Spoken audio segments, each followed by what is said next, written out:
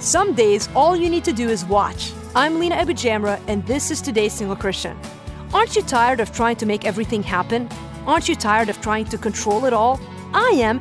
My mind reels and staggers at trying to make everything perfect all of the time. You can imagine how successful I am at it. Not very. It's exhausting. We're not meant to live that way. We learn in Exodus 14:14 how things are meant to work when we're facing difficulties.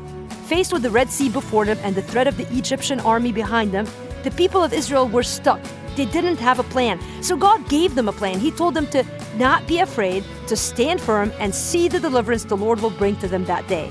Some days, just watching is all God wants us to do. Some days, letting go is the best plan for us. I don't know about you, but that's a plan I can get on board with, and soon, God's going to part those Red Seas for us. Just watch. For more, visit todaysinglechristian.com.